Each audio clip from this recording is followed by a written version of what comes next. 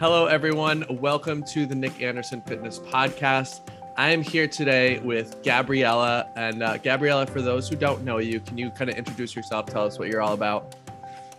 Yeah, so hi, my name is Gabby. Gabrielle is fine too. And I am a neuroscientist by trade. I work in psychology research right now, so I'm really busy with that. But I've always kind of like had this, I don't know if I would say it's a passion for fitness. I've had a curiosity for fitness where I always thought, like my body's kind of garbage, but I bet it could do cool things. So I've always done this exploring of like different sports and things that I could take on by myself. I'm not a very good team player, so it's been mostly like fitness endeavors that you can do solo. But I've gone through my fair share of, the deep dives into the Instagram rabbit holes with the detox teas and the 30-day ab flattening challenges and all that. And I feel like I've come out the other end on a fairly healthy basis, but it's been an interesting road to get there. Yeah, for sure. Instagram can be a dark place if you have the wrong things coming into your feed. And like, even I still get them sometimes. And I'm like, why does Instagram serve this to me? Like, I know it's crap, but not everyone does. And I know that when I first started, I saw that stuff too. I was like, oh yeah, I'd love to blast my abs in 30 days and think that would actually work. I don't know why it's promoted so much. I assume it's because it gets a lot of clicks. I see it as like, oh, well, this is not true. And I don't even click on it. I scroll past it. But even though I'm not subscribed to any of those accounts, somehow they're still constantly being promoted to you. And I don't really know what's going on there behind the algorithm, if they're just trying to sell you a new thing. Like, you remember those sticky pads that you could put on your abs and they would just shock the abs for you and kind of substitute a workout? Yeah, no, that is what it is. Like, people click on it because it's easy to sell. It's easy to sell like the magic fix, and people to be like, oh, that's all I have to do. I've been trying so hard. Why don't I try to take this easy route? And, it's easy to believe that because it's like a fairy tale that people want to believe in. So yeah. Did you kind of, when you first started, did you kind of fall into these and like give them a try? Absolutely. Yeah. I tried a bunch of ridiculous things. I feel like I stayed away from the most overtly ridiculous, but there's a lot of them that are subtly ridiculous that you don't really think about until you're halfway through it and you realize, like, why am I doing this thing? So there's ones where, it's like, drink this tea and you'll lose 10 pounds in 3 days. And it's like, that is a little suspicious. I'm pretty sure that one doesn't work. But then there's like this exercise routine that's like a 30-day ab challenge. And like you'll get flat abs in 30 days. And that seems a little less suspicious because you're thinking, well, it's exercise. Exercise gives you flat abs. 30 days seems like a long time for those that aren't committed to doing anything for, a significant amount of time. So you're thinking like, oh yeah, I'll work really hard for these 30 days and then I'll have the results at the end. So I've definitely done a lot of those 30-day challenges and a lot of weird, not necessarily weird diets in the sense that I never avoided certain types of foods because of what Instagram told me. I was mostly, that one came internally. I didn't need Instagram to make me afraid of food. That one was only. Tell me more about that. Oh my gosh. So one time I was living on my own, subletting from somebody while I was working an internship during the summer.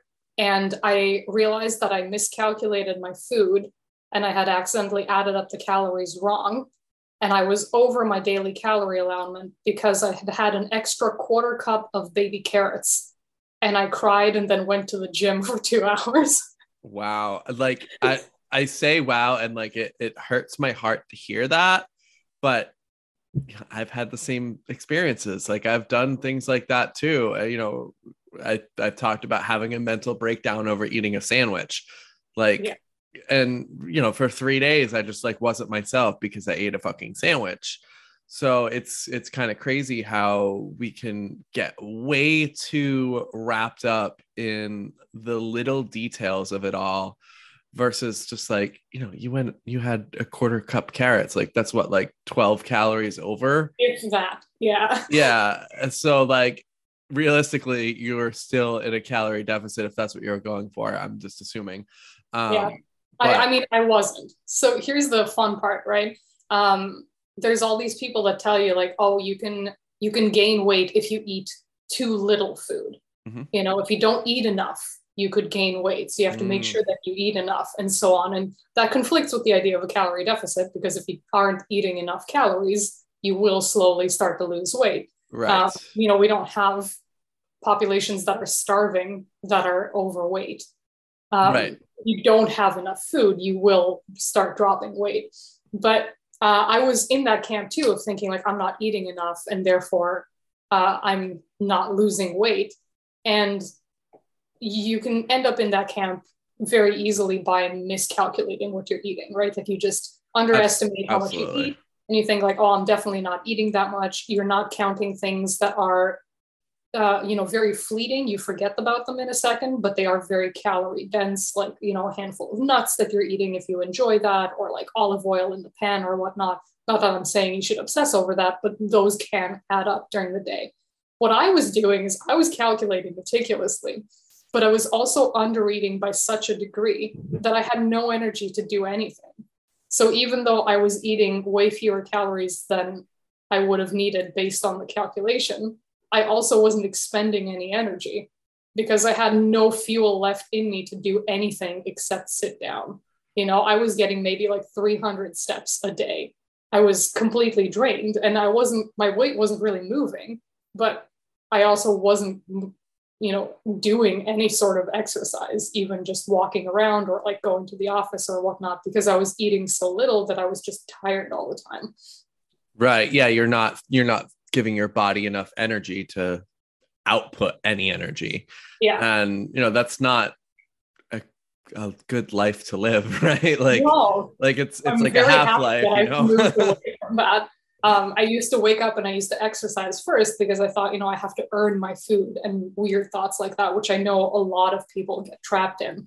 And it's interesting to look back on now because I exercise before lunch, but I still eat a big breakfast so that I have energy for it. And then after I'm done exercising, I get to have a bigger lunch and so on.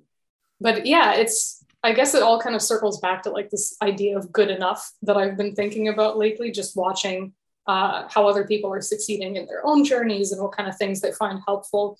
It's like sometimes you have to be okay with just enough. It doesn't have to be all the things or none of the things. It can just be like good enough for now. Like I've done half a workout. I couldn't get through the whole thing. That's good enough. Absolutely. Like, okay, I got, within the 100 calories of my goal. It's good enough. Yeah. I have clients all the time who will text me and they'll be like, oh, I only got 2 of my 4 workouts in this week. And I'm like, awesome. You got 2 more in than you were doing a month ago when you weren't doing any at all. That is a non-zero amount of workouts.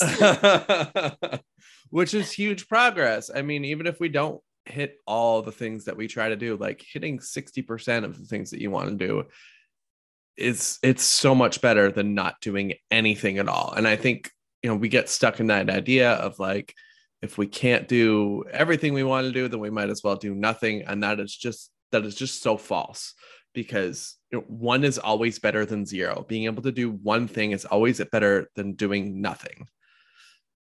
And so tell me about how you started to think about that idea that like about being good enough.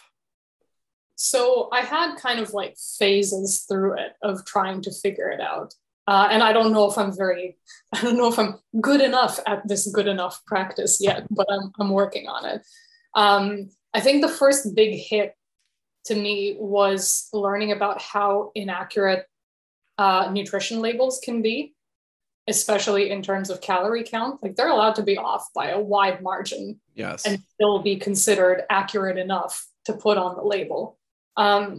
And then there's so many different ways to calculate the calories in food, based on it's raw or if it's cooked. And then if it's raw, was it frozen? Because then the water content in it might be higher and it might be heavier than if it was, dry frozen or something like that. There's just so much leeway that you can't ever really be accurate with your calories, even if you try your absolute hardest to count everything, down to the last like gram of sugar that you put in something. And it was so hard for the first really long while to deal with that, because I thought like, I'm not good enough. Maybe if I pay more attention to like how it was frozen, then I could calculate it better. And like maybe if I get like a better, more accurate food scale, then it would be better. Like cup measures can differ. So maybe I should weigh everything, even the carrots. And it was this wild kind of ride of trying to figure out what I can do to control the fact that the calories aren't always controlled on the labels. And it took me a really long time to just get to this point of saying, you know what, I can't kill myself over something that I have no control over. I'm not the government setting the rules for how the labels are put on. I'm not, the Ritz Crackers company that decided that it doesn't matter if we're off by 20 calories on the count. And then I had to figure out, okay, so like if I can't control it, and if I don't actually know how much is in my food, I'm going to have to estimate it as best as I can and just let it go if it's not as accurate. And I thought like that, but then I still meticulously counted everything, no matter what. In my head, I was like, oh, I'm doing this great thing. I'm letting go of the fear of going over calories because I know it's not accurate. And in the meantime, I was still doing the exact same stuff. And then what really kind of made this big transition in mentality was I still am part of the Inner Circle, which is the Summit Fitness kind of like web portal and workouts and whatnot. And, they do a similar thing to a lot of like the fitness people that I follow, including yourself, that promote consistency over perfection.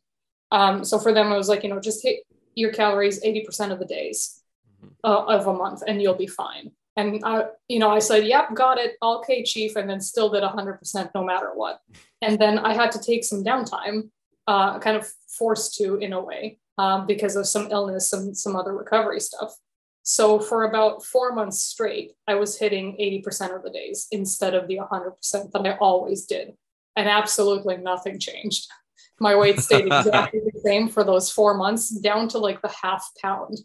And I looked at it and went like, 5 days out of every month, I didn't count calories. I don't know how much was in my food. I didn't exercise, and absolutely nothing changed. Like maybe this isn't as drastic as I'm making it out to be.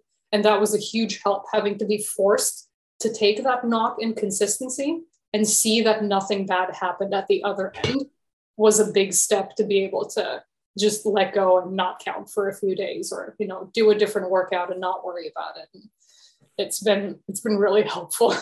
Yeah, that's huge. To like, I think a lot of people are going to relate to what you said about trying to be 100% all the time. And the reality is you are trying to be perfect in an imperfect system.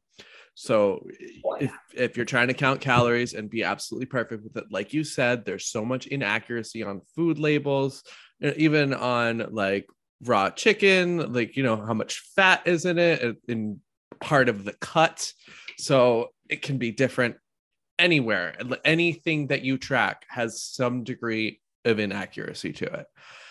And I think it really takes some kind of external force sometimes, be it some kind of health issue that makes you have to be 80% on your calories, for you to realize that it's okay.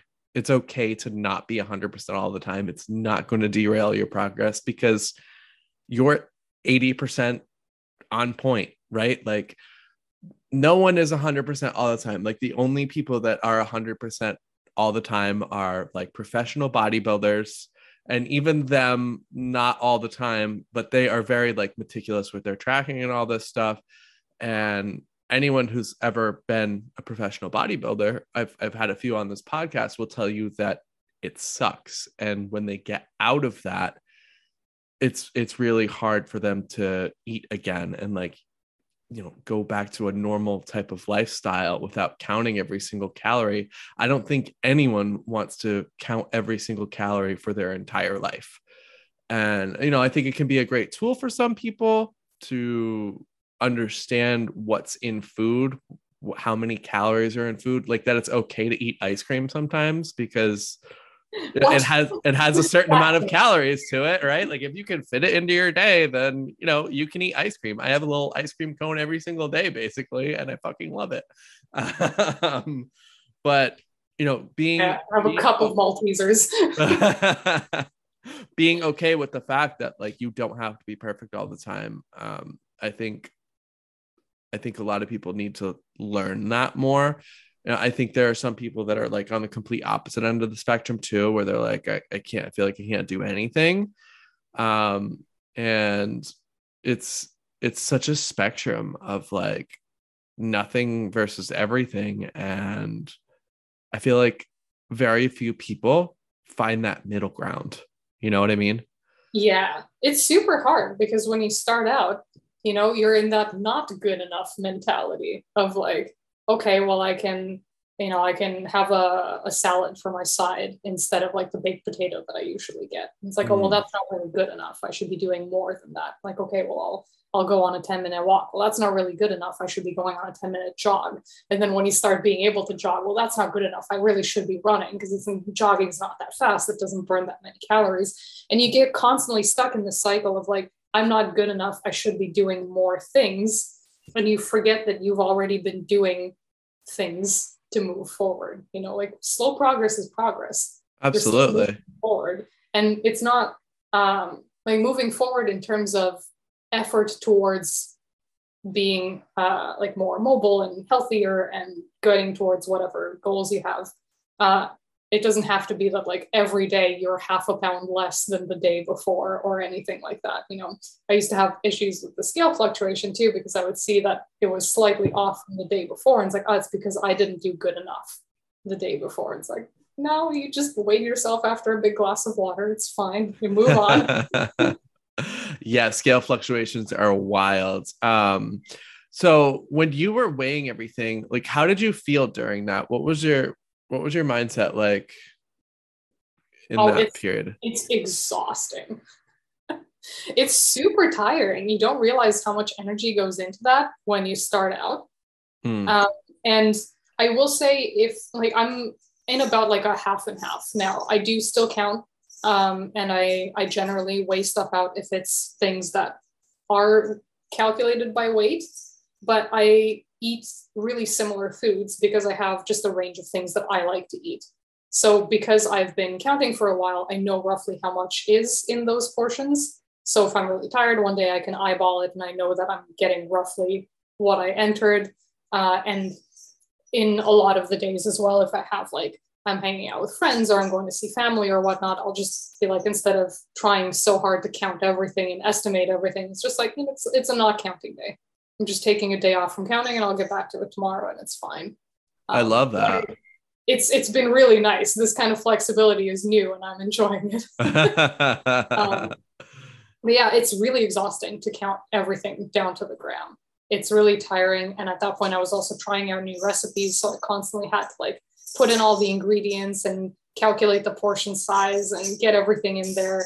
And you don't think about it in terms of like what is realistic for an average human to do, because you see it mostly being promoted by either Instagram influencers who aren't actually doing it. They've got personal chefs and they've got other stuff going on, but they just say that they do this to sell a product. Right. Or people that are being completely honest, but they're elite athletes at the top of their game.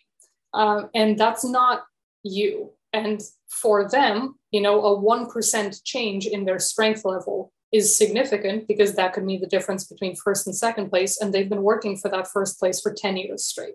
Mm-hmm. Like to them, that's a priority number one thing to do. But to me, it isn't, right. Like I don't care all that much. I'm really thrilled that over the past year, I was able to go from no chin-ups to about 6 in a row. And I never thought that I could do this in my whole life. That's amazing. Right? Congratulations. That's a huge win. And it's like, I'm proud of that. I don't need to beat somebody else in powerlifting. You know, maybe one day I'm interested in it and I think it looks cool. But right now, I'm just an average little human running on my hamster wheel, trying to get things done, trying to go to work. There was, who is it? It was Haftor, I think, a strongman competitor, like elite athlete at the top of his game, that was taking a huge cut in calories for a calorie deficit at one point, to be able to improve something in his competitive game. I can't remember exactly what it was, but he was saying that he was suffering a lot. And he didn't care at all. He would say, like, I would eat dirt off the ground if somebody told me that this could be a 0.5% improvement in my lifts. Like, I would just spoon it off the ground and eat it. And I'm thinking, like, yeah, wow. Of course. He's at the top of his game. He's the best in the world at this thing. Of course, he's being driven to do whatever he can to achieve that goal. I don't need to be the best in the world. I'm okay just being, you know, little old me going through my normal life. And I think it's worth putting that into perspective for people that are really struggling trying to get those calories in check. It's like, are you trying to be the best in the world at a thing, or are you just trying to be slightly better than you were last week? That is so well said. Yeah, it's so true. We look at high level athletes promoting, maybe not even promoting, just kind of like talking about what they're doing. And what they're doing is to try to become the best at their sport. And, you know, the average person listening to this podcast or scrolling through Instagram is not trying to be the best at their sport. They're, you know, they have a job, they have a family, they have kids, they have whatever. Like, you don't need to eat dirt off the ground to, to just, you know, lose 5 pounds, to be able to do 2 chin-ups. Like, you said that thing about like the 1% increase in strength, and that means the difference between first and second place.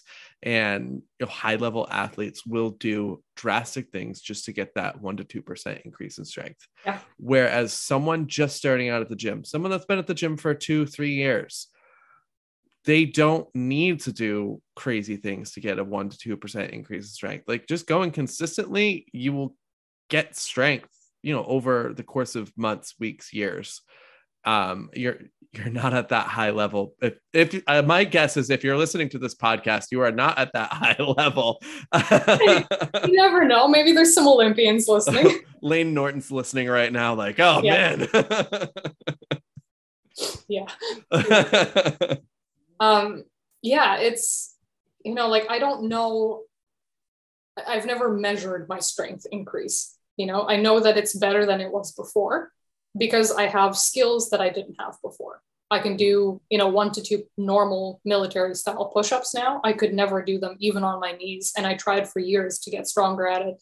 I have never been able to do chin-ups in my life. I can do those now. That's pretty cool. You know, I can do dumbbell bench presses with more weight than when I started by a significant amount. That's pretty cool. No idea at all what the percentage gain is in those. You don't need to know at all. Like, I'm blanking on the name right now and I feel really bad, but it's the youngest female gold medalist for Taekwondo ever, and the first female gold medalist in the US. She's awesome. But like, she was showing her training routine, and it's like, oh yeah, you know, I have to do like 13 reps of this exercise. But if I do 14 reps, then my legs get slightly too big and my weight gets slightly too high, and then I can't compete in my weight class.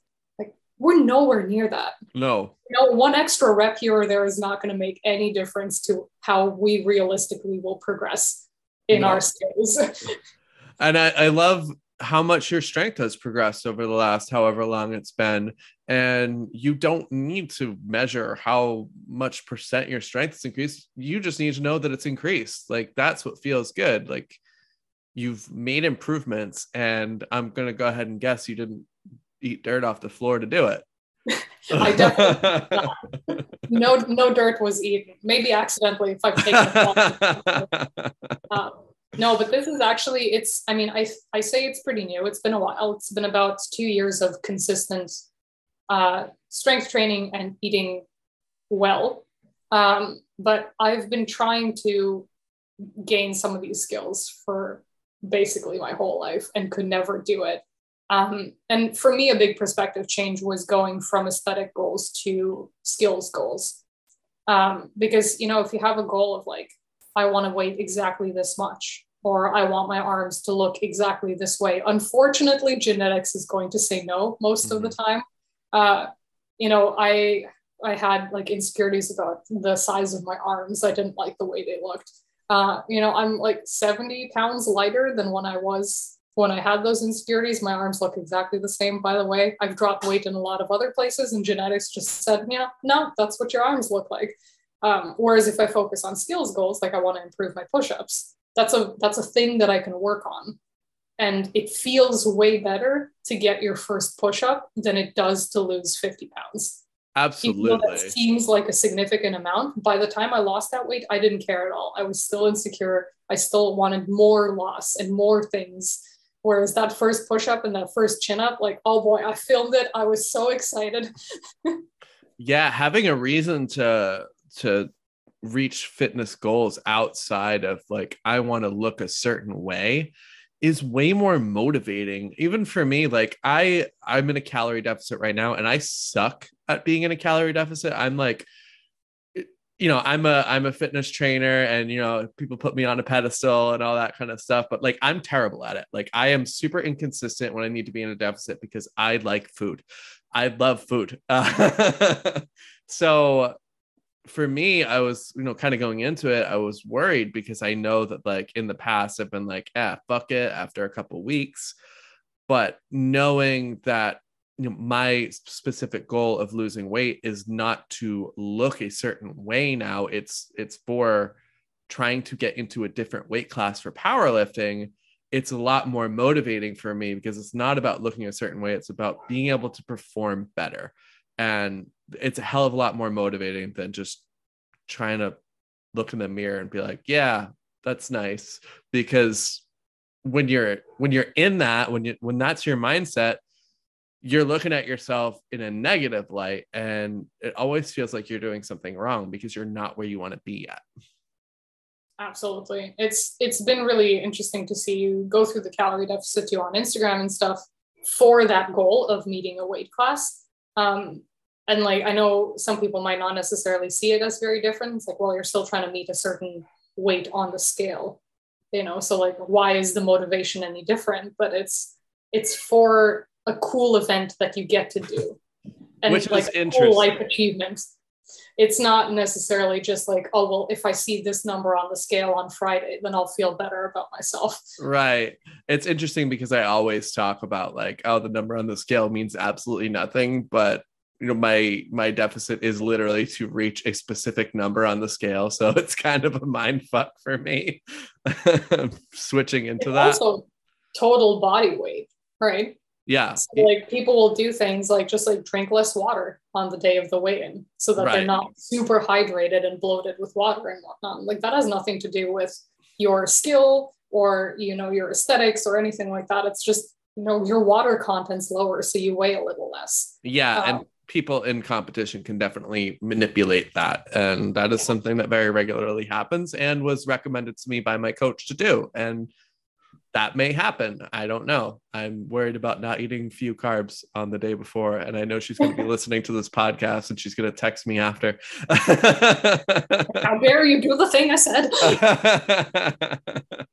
Yeah. I mean, like if it's a controlled thing, you've got a good coach that knows what they're doing, you're gonna be fine. Absolutely. It's you know, it's hard to see like people online kind of get attached to this sort of like water cutting and things like that, and then think that that's something that they can do for their own weight loss and fat loss and conflate those things. That's always hard to see. And I like people on Instagram who are very open about it and saying, like, you know, like, I'm not dropping fat. I'm not actually dropping body weight.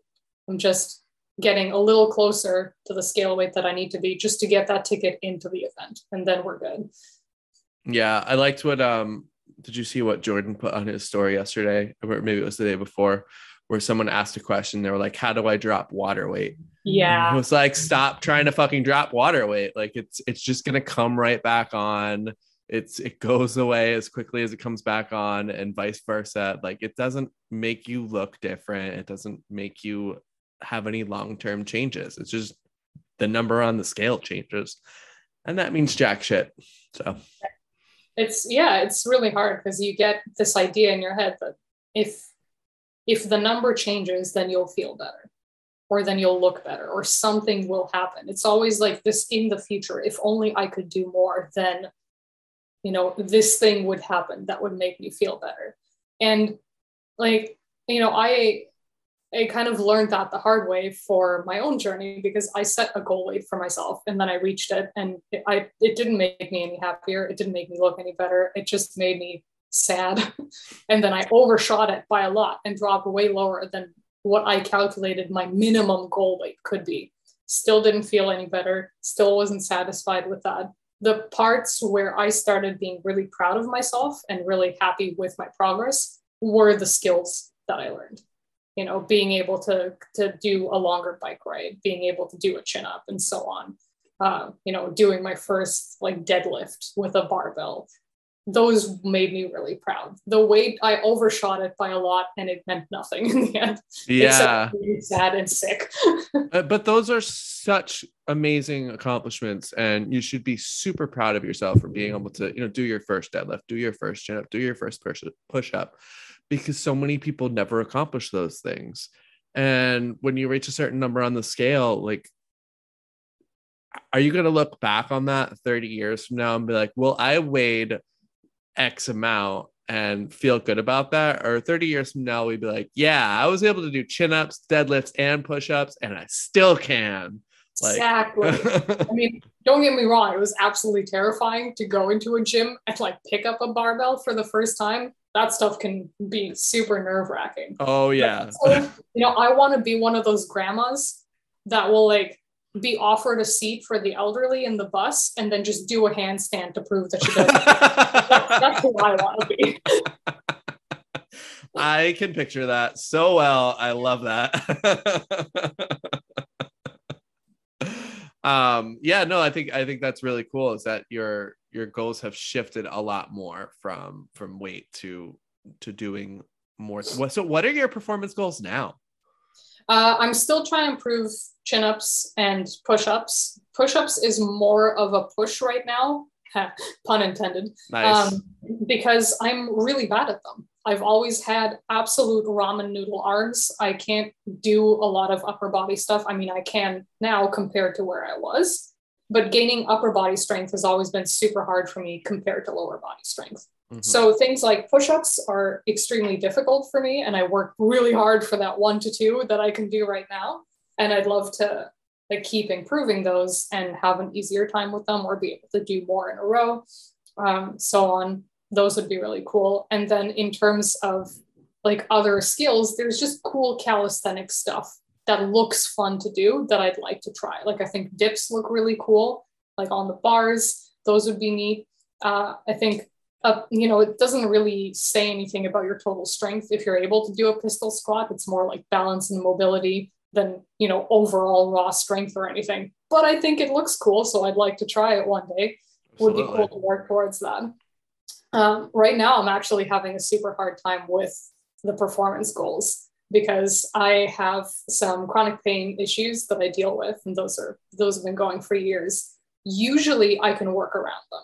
So usually if I have a bad pain day, or if I have a bad pain week or month, I'll modify, it's a hip pain. So like I'll modify the lower body workouts that I do, or I'll skip some of the exercises in it. Let's say that there's jump squats. I won't do those because they're pretty high impact. I'll just skip straight to the next exercise in the line.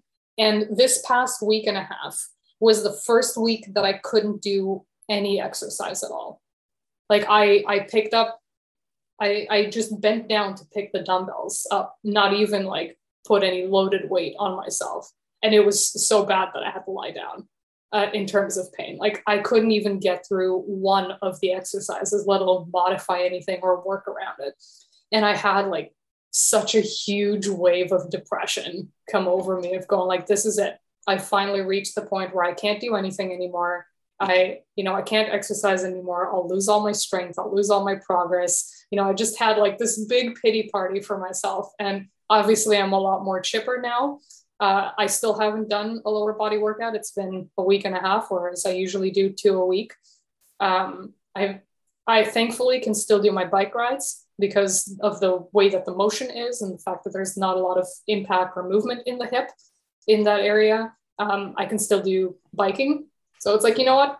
I'll just crank up the resistance. That's a leg day, right? High resistance hill climb on a bike, good enough. I'll just do that, and then I'll work with my physio, and I'll figure out how long it's going to take to get through this phase of like pain bad enough that I can't do any basic leg day movement, and I'll figure it out. But it was a huge hit to like, show up for the workout, get dressed, and like not even be able to pick up the dumbbell. Yeah, I get that. I think you played it very smart though. Because if you had tried to, push through that, it would have made things a hell of a lot worse. It would have taken you a lot longer for you to be able to get back to a point where you could lift, or maybe to a point where you couldn't get on the bike. And you did exactly what the theme of this podcast episode is all about. You did something else, and that is good enough. Like you were like, okay, here's what I can do. Let me go do what I can do. And you did very successfully in that. And, chronic pain is a very real thing, and it sucks to deal with, and being able to work around it where you can, and know that, like, for you, I think you said it kind of comes and goes, right? Yeah. So it's not going to be permanent where you won't be able to lift. Like it's been a week and a half, but I think after a little time away, you'll be able to get back in. It is definitely not the end for you. I know that for a fact. You are, first of all, too stubborn to let that stop you. 100%. And secondly, you've got a lot of goals that you want to hit, and you seem very driven by them. So, when things start to feel better, I know that you're going to get back in, and you're going to crush those goals, and you're going to work hard on those push-ups. You're going to work hard on getting the dips eventually and all that stuff. And then you're going to become an old lady on the bus who does handstands instead of takes the seat. And I'm looking forward to that day. Absolute best long-term goal. Just be an old lady that other people look at and go, wow. Yeah, one of those old ladies that you're like, oh, I want to be like her when I'm old. We've all seen them. I mean, I am leveling up my old lady skills in preparation for that. I can sew and crochet and cross stitch and stuff like that. So I've got that down. You do. I just need to get the But it's funny. I was watching American Ninja Warrior the other day, and there was this like 70-year-old guy who went on to compete. And I'm like, I want to be like him when I'm 70. Like, imagine like doing that shit at 70 years old, like competing in these, national television events where you're swinging from bars and all this shit. Like, that's way cooler than a number on the scale. Yeah, 100%. And like, you also, it's easy to forget how much impact that can have on just your general quality of life, like how comfortable you are. And like, obviously this is something that I think about a lot because I have the chronic pain that I deal with. So on the bad days, like I can barely walk, let alone do anything else. But it's cool to see like how a lot of these exercises transfer into just general things that you do in life. Mm-hmm. Susan Ebergall is really great about like pointing out stuff like that on her Instagram. Whereas like, like you sit down in a chair and you get back up, that's a squat. Good job. Yep. Like you go up the stairs, that's a step up. You're carrying groceries, that's a farmer's carry. Look at you go. Mm-hmm. And like, all of these things are stuff that I wouldn't want to be without. Like I'm obviously working on building more strength around the problem areas that I have with the pain so that I don't have as many issues in the future. But I don't want to be an old lady that can't walk up the stairs. And like, that might happen anyway. There's things that I can't control where I might have health issues where that's going to be a reality anyway. That's fine. But if I can help it, I'd like to build the strength so that I can still do the groceries by myself when I'm 70 and 80, instead of having to use the little wheel cart, that I can get up the stairs by myself instead of having to use the elevator. There's a lot of these mobility things that you don't take very seriously when you can do them.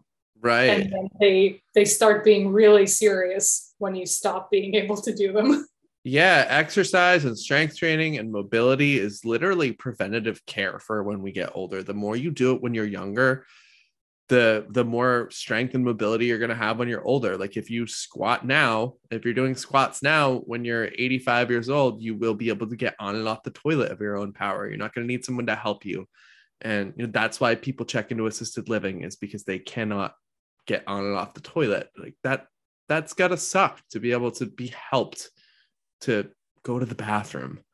So if you're listening and you're not sure you should exercise, there's your reason. Absolutely. Is there you can still live a good life even if you have mobility issues, but if you are in a position where you can work on strength and mobility, it's really worthwhile to do that. Absolutely. And even if you can't do all the things you want to do, just a little bit goes a long way. Settle for good enough. Is there anything else you want to touch on today? I feel like that's a great note to end on, but if there's anything else to hit on, I am here for it. I feel like we're at a good spot. It's a nice, good enough message. You don't have to be, half Thor at the top of his game in the strongman competition, just lifting 800 pounds casually. You went for a walk today. Good job. Exactly. Well, thank you so much for coming on. I do want to do like a quick shout out for you because I recently have purchased the book Eat It by Jordan Syatt and Mike Vacanti, and Gabby did the art for that book. So, I did, yeah. Which I didn't realize until someone told me. Yep. I draw. I essentially complain while drawing is what I put it like. A lot of my drawings are just existential crises, but in visual format. And then my Instagram is like half of that. So if you want to find me, it's Bird with Hat on Instagram and on Redbubble, where my shop is, where I have like stickers and shirts and stuff like that. There's a calorie deficit shirt in there if you're interested. Oh, I'm going to have to look that up. I might need to buy that one. It's adorable. I think it's adorable. I make stuff because it makes me happy. I make drawings that I want to look at that are like, yeah, that's a cute thing. Calorie deficit one is just a little raccoon with a little slice of pizza and some donuts. I'm definitely going to buy that as soon as we finish here. That sounds lovely. Well, thank you so much for coming on. And this was super fun. And to everyone listening, thank you very much as well.